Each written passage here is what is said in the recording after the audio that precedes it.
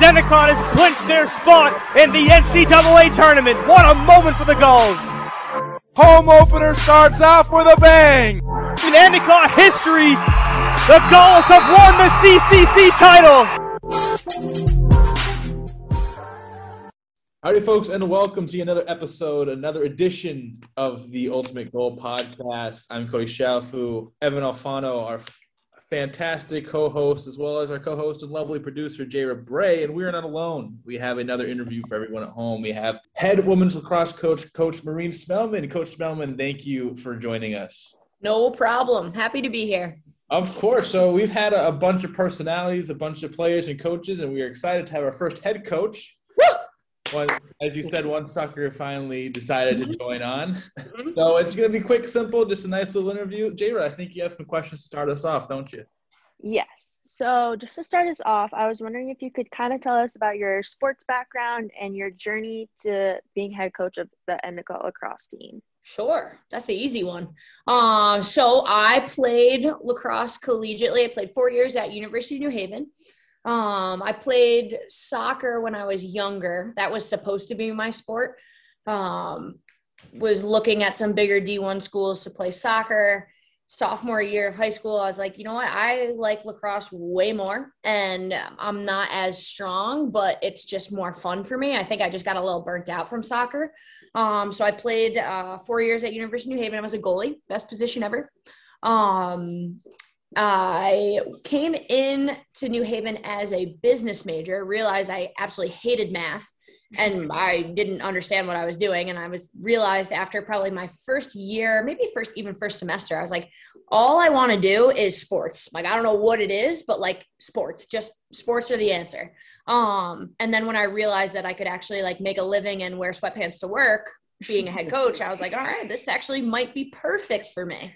So I switched into psychology because I thought that would be the smartest thing to do to help me relate to student athletes, make sure that I'm being empathetic, make sure that I'm, giving them everything that they need, not just X's and O's. So switched to psych. That was a pretty good decision. Also got me a lot of A's, which is a win. And I graduated 2012. I started at Southern Connecticut State University, which is Division II also. So UNH is D2. So I was a big D2 girl. I started there as the assistant coach. I was doing my master's in sports management. And so I did 1 year there and they were like, hey, do you want the head coaching job? And I was like, nah, sure. I'm 22. I want a full-time job. Of course. Tough, very, very, very tough to be a head coach when you're 22. When your student athletes that you're supposed to be mentoring, teaching, everything are 9, 10, 12 months younger than you. Really, really tough. I wouldn't change the path that I took, but it was tricky. So I was at Southern for 5 years, one as assistant, 4 as head, something like that. I actually had my eye on Endicott for a little while. Never thought it would open. It did. I applied next day. And I was up there a month later. So I'm on year 4 here now. Absolutely love it. Best place, great place to work. Great, absolutely best place to live. I live right downtown. It's great. And that's kind of how I got to Endicott. Yeah. So I've never played lacrosse, but I've watched it. And I've always felt one of the most terrifying positions in sports is a lacrosse goalie. Because I look at like a hockey goalie, he's got all sorts of padding, and lacrosse, you're on your own. Yep. But so I was curious to know, like, why go with goalie out of all the positions? Just how is that like? Because you're the all-time saves leader, it says here at New Haven. So I am. Wow, you did your research. I am. I came prepared. So what was it like playing lacrosse goalie? I've always wondered. So I say this, and I think I'm allowed to say this because I was a goalie. You got to be a little weird. You got to be a little bit off. You got to be a little bit crazy. Just a little different. To be willing to, step in front of, be the person who actually prevents this really dense rubber ball from going in the back of the net. We hope that most saves are made with the stick and not our bodies, but a save's a save, like I always say. So comes off your shin, it's a save, whatever. So when I started playing lacrosse, we did not have girls lacrosse in my town. And I'm from like an affluent Fairfield County town, Fairfield County, Connecticut. And we did not have a girls program. So I played boys lacrosse for 3 years. I played on the field. I never went in cage because I was fast. I was athletic. I didn't want to be in the goal. Cause at that time it was like, all right, we put that kid in the cage. Like he can stand there. She can stand there. So I loved the game on the field. It was amazing. My freshman year of high school was the first time I played girls lacrosse. I loved it. It was a pretty easy transition. I was also still playing soccer. So we were supposed to, it was probably the day before our first varsity game. We weren't like the strongest high school program at the time. They're better now. St. Joe's High School, Trumbull, Connecticut, won states 2 years ago. Very proud. And I got hurt the night before our first game playing soccer. I got like taken out by my feet, landed on my back, so I couldn't move. The goalies that we had at the time were like, meh. So my coach was like, hey, you're kind of athletic. You can see the ball. Like you have good hand-eye. Why don't you just go stand in the net? I'm like, all right, fine, I'll go do it. And I never came out. I didn't love it right away because, again, we weren't great. So I was like, the feeling like picking up the ball to the back of the net to give to the ref like 19, 20 times is, it's just demoralizing. But when I realized like, all right, actually I'm kind of good at it. Like I'm making saves. There was a couple colleges, local colleges that were like, all right, who's this kid? And I kind of started getting recruited my junior year. So that's when I had to make that decision between soccer and lacrosse. And I realized that my opportunities for lacrosse being a goalie were actually higher than I was a goalie for soccer too. I guess I'm just a little off. But the opportunities for lacrosse goalie were just better at the time. And I found a coach that I absolutely loved, and it was no turning back. And I absolutely loved it. College was way better. You know, the shots were better. They're not hitting you all the time. You learn a lot more. It's faster paced. It's prettier. And I liked it. And that was that. Nice. But yeah, you gotta be a little weird. I think it's like a quarterback. Like quarterbacks obviously don't get hit, but like the vision of it and the leadership, I think it makes a goalie really, really good. Being vocal, like I'm not afraid to talk, being vocal, being, able to see everything and kind of see a couple steps ahead, I think are really important for goalies. And it's something that it was relatively natural for me. I actually have a story to go off of that. So like when I was in high school, I played lacrosse my freshman to senior year. And like our program through my like county wasn't really big. Like it had only been around for a couple of years. Anyways, I think it was like my junior year, our lacrosse goalie was like had work a lot or something. She wouldn't be able to make it. And she was also a soccer goalie as well. And so I remember we were like sitting in the gym and my coaches were like, all right, so we need someone to like be our backup goalie. And no one was raising their hand. So I raised my hand and I was like, I guess I'll do it. I have no idea why, but I did it for like a season and like I switch off and on, and it is really brutal. The bruises that you get and just it's kind of scary, but yeah, there's some good ones. Yeah. But I promise you, like the higher the level you play, the better it is because the shooters are better. They're actually aiming for like the net, not for like your chest, your body. Yeah. It gets better. It gets easier. It also gets harder because the shots come faster and the game's just faster now. Right. So my next question is, you've coached at the Division II level and now the Division III level. I always felt it was a kind of a misconception in terms of the talent level that there is at the Division III level.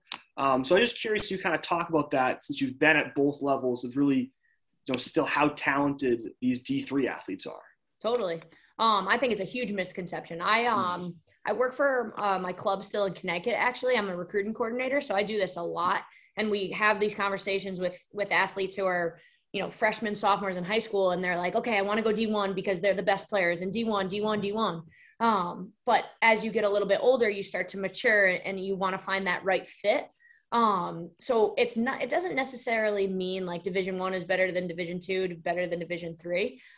There are a lot of talented Division III athletes that easily could be playing Division I. They just didn't want that as the college experience. They wanted an opportunity to go abroad, be a nurse, have a more rigorous academic experience and still play the sport that they love. I really think that D3 is like the most pure of sport, just because there's nobody paying them to be there. There's no like, okay, you have, even in a small amount, Division II, you're not getting a ton of money, but you're still getting, I don't know, you got $5,000 to play lacrosse. Like, okay, you're starting to think of it as, I have to do well because I have to keep my scholarship, and at the D3 level, it's more like you're playing because you freaking love the game. And I think that's the most fun to coach, because you have a group of athletes who are pure, and they're there because they want to work and they want to do well for your program. And they want to work for you and they want to work for each other, not necessarily for, okay, I have to keep these dollars so I can stay in school. So, I mean, like I said, I coach, D2, D3, personally love the idea of not having to be like, okay, you're worth, sorry, Cap, you're worth, $3,000, you're worth 10, you're worth 1. Like, there's no monetary anything. It's just, you recruit, you sell yourself, you sell your program, you talk about how you're going to make them not just better players, but better people. And you get a good group. And once you have a great group, it's just the easiest, most fun job in the world. It really is. Don't let anybody tell you any different. I mean, it also helps to coach when you're winning a lot, and that's what you've done since you've been here. Only 10 losses. Oh, well, I guess 11 now, including today. Sorry, I had to say. Cody. So my bad. The vibe was being too good, I guess. Call me the bad guy. But 16-0 in conference, a few CCC titles, including an overtime win in your previous seasons was 2019, 2020. Or 2019, something. I don't know. Before the pandemic, you guys didn't have, unfortunately, have a season, but the season before, you guys ended up winning the championship. And before, how was that experience with this talented group of girls, and then going out there and just competing and winning all this time? So first of all, it was a change. So the program that I came from, normally bottom of the NE10, which was fine, because as I took over, I was like, all right, well, I can't really screw it up, because this is where they are. Well, let's see what we can do here. But, I knew coming in to Endicott that it was going to be a program that we could continuously not only build, but I was already coming into a successful program. We'll call it what it is. They were already doing very well. In conference, absolutely. Out of conference was the chore that I wanted to take on, because as great, I love winning in the CCC, but in order to be the best, you want to play the best. So I try to stack our non-conference schedule with the best. And then for us, that's the NESCAC schools. But winning a championship, I did it my freshman year, and that's it. So being on the other side and the coaching, it's very stressful, guys. I love practice. I love player development. I love recruiting. I love all of it. Games are not my time. Games are my team's time. I can't do much. There's as much, I'm a big, okay, you're doing great. Do this. Let's make this quick change, but it's all in their hands. So the angst and I can't help you. I literally can't. I can't hold your hand. I can't do this. It's fun, but it's very stressful. But more fun than stress. Right. But I think winning a CCC is something that's kind of ingrained in Endicott women's lacrosse culture. So I think having that always hanging over, hey, we have to win, is kind of a negative in my book, because it's extra pressure that in reality, I want to get better as a program. So we're taking down more NESCAC. So last year when we beat Trinity, easily the biggest win in program history. But that's what we want to do, because that's going to get us higher in the NCAAs. And that's the overall goal, is to get to the Final Four. First round NCAAs has been great. We just want to go further. And I think that's my overall goal. And again, CCC championships are great. And I think it's fun for the girls and it's fun for us. It's great for the school. But there's a next level for me, and that my team knows that. So I think that's super, super important. Definitely that NCAA championship is what you guys all play for. Yeah. And you said you guys beat Trinity last year, ended up being ranked number 20 in the nation when things were all said and done. This year, we start off against Trinity yesterday as of this recording. You guys lost 12-5. What did you see out there that you liked, things that you didn't like? So I think there was a lot of good. First, let's start really good. My senior goalie, Alex Rose, played lights out. She had 16 saves. She was absolutely incredible. She saved our butts in a lot of situations. We have a lot of really, really talented midfielders, which is really great. We produce a lot offensively with our middies.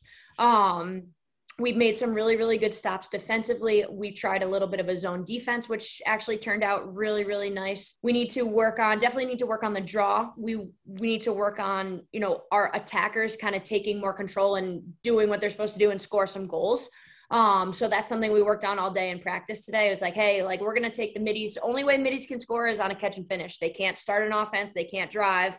Like this is on you guys now. So we need to focus on that. But one thing that's always steady is our energy, our physicality, and just straight pure athleticism. And that's the way I recruit. Like those are my top things are you athletic? Are you coachable? And do you have like a passion to compete? Those are the three things that I look for in recruiting. And now, let's see, this current seniors, I did not recruit. Fortunately, I had most of them in my club team in Connecticut, so I know them. But they're mine now. So like, I don't have any other previous kids who I'm trying to like, okay, what's your personality? What do you value? So we're all on the same page. So it makes competing and makes playing games so much easier. I think there's a lot of good and but there's things that we had to work on. I think they were just faster, bigger, faster, stronger. And in sports, that's going to get you a lot further.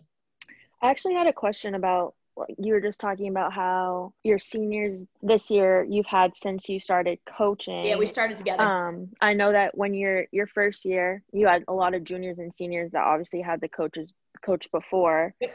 How do you think that transition was for them, just having a new coach and like you bringing new ways to the game and how you see things? Hard, very hard.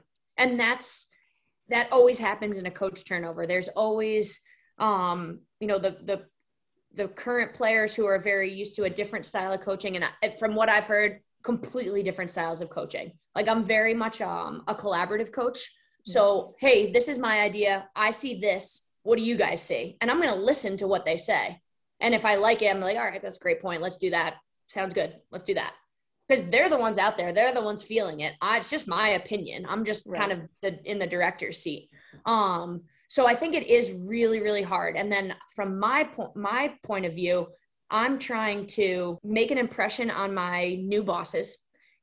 We have to make sure that we're recruiting, we're bringing people in, but we're also keeping people who are there happy. So there is a certain amount of like walking on eggshells, a certain amount of, okay, this is how the old coach did it. I'm doing it differently, but I'm also going to kind of grandfather this tradition in to keep them happy with this. But coach turnover usually leads to a lot of change in personnel. And that happened with us. I had a lot of juniors and seniors, not necessarily the first year, but the second year, say like, it's not for me anymore. The coaching style is just too different and they're talented players. And I wish we could have worked it out, but we couldn't. And it's okay because we're better now and it is what it is. But I think for most programs, if you're getting a new coach, like there's going to be turnover, there's going to be a little bit of animosity, there's going to be different opinions. So it's a little bit of working together. But like I said, now I have everybody who's on the same page and it's really just a beautiful thing. It's really, really fun. So I asked, our last guest was Coach Duggan. So people that don't know, she's the assistant We're friends. coach. I know her. You know her, yeah. Of course, Julia. We're buddies. So anyone else who's listening that doesn't know is the assistant coach of the women's basketball team. But what I asked her, and I'll ask you the same, is what do you think is the most rewarding part of being a coach? I think there's a couple things. The very first one that comes to my head is when you're working with a player, either individually or in practice, and say, hey, you do this. I really want you to try this. I know you don't like it. I know it makes you feel uncomfortable. Try it like 10 times. If you hate it, fine, but just try it. And then when they translate what they're doing in an individual situation into a game or a practice, it's just the most exciting thing in the world. And I'm like, hey, did you realize that you just did yeah, that's what we did in Indies. Did you see it? And I'm like, yeah, I saw it. Like, that was great. It's exactly what we talked about. That's a really, really fun part of the job for me. This is a little bit silly, but it's it's the relationships after. That makes a huge difference to me. I love that I've been to 3 of my previous players' weddings. I love that I have a group Snapchat with my seniors that graduated a couple of years ago. Like, those are the fun things for me. It's the after too. That's a huge one, because that means like maybe I made more of an impression than just, hey, like, get on the line. Does anyone else have anything else to say? The last one. I think that's it. Well, also I'll leave you with a nice question. You have conference play coming up. Like we said, you guys do very well in conference. You play Salve this Saturday. Evan Alfano will be calling your game. So all right, Evan. I hope you've been taking some notes, Evan. But what are your some of your individual goals for this season coming up? I know it's a shortened season. I know it's kind of a weird season. What do you want to see this team do this season? Let's see. Score goals, have a lot of fun on the sideline, cause a lot of turnovers. Those are just like the X's and O's parts.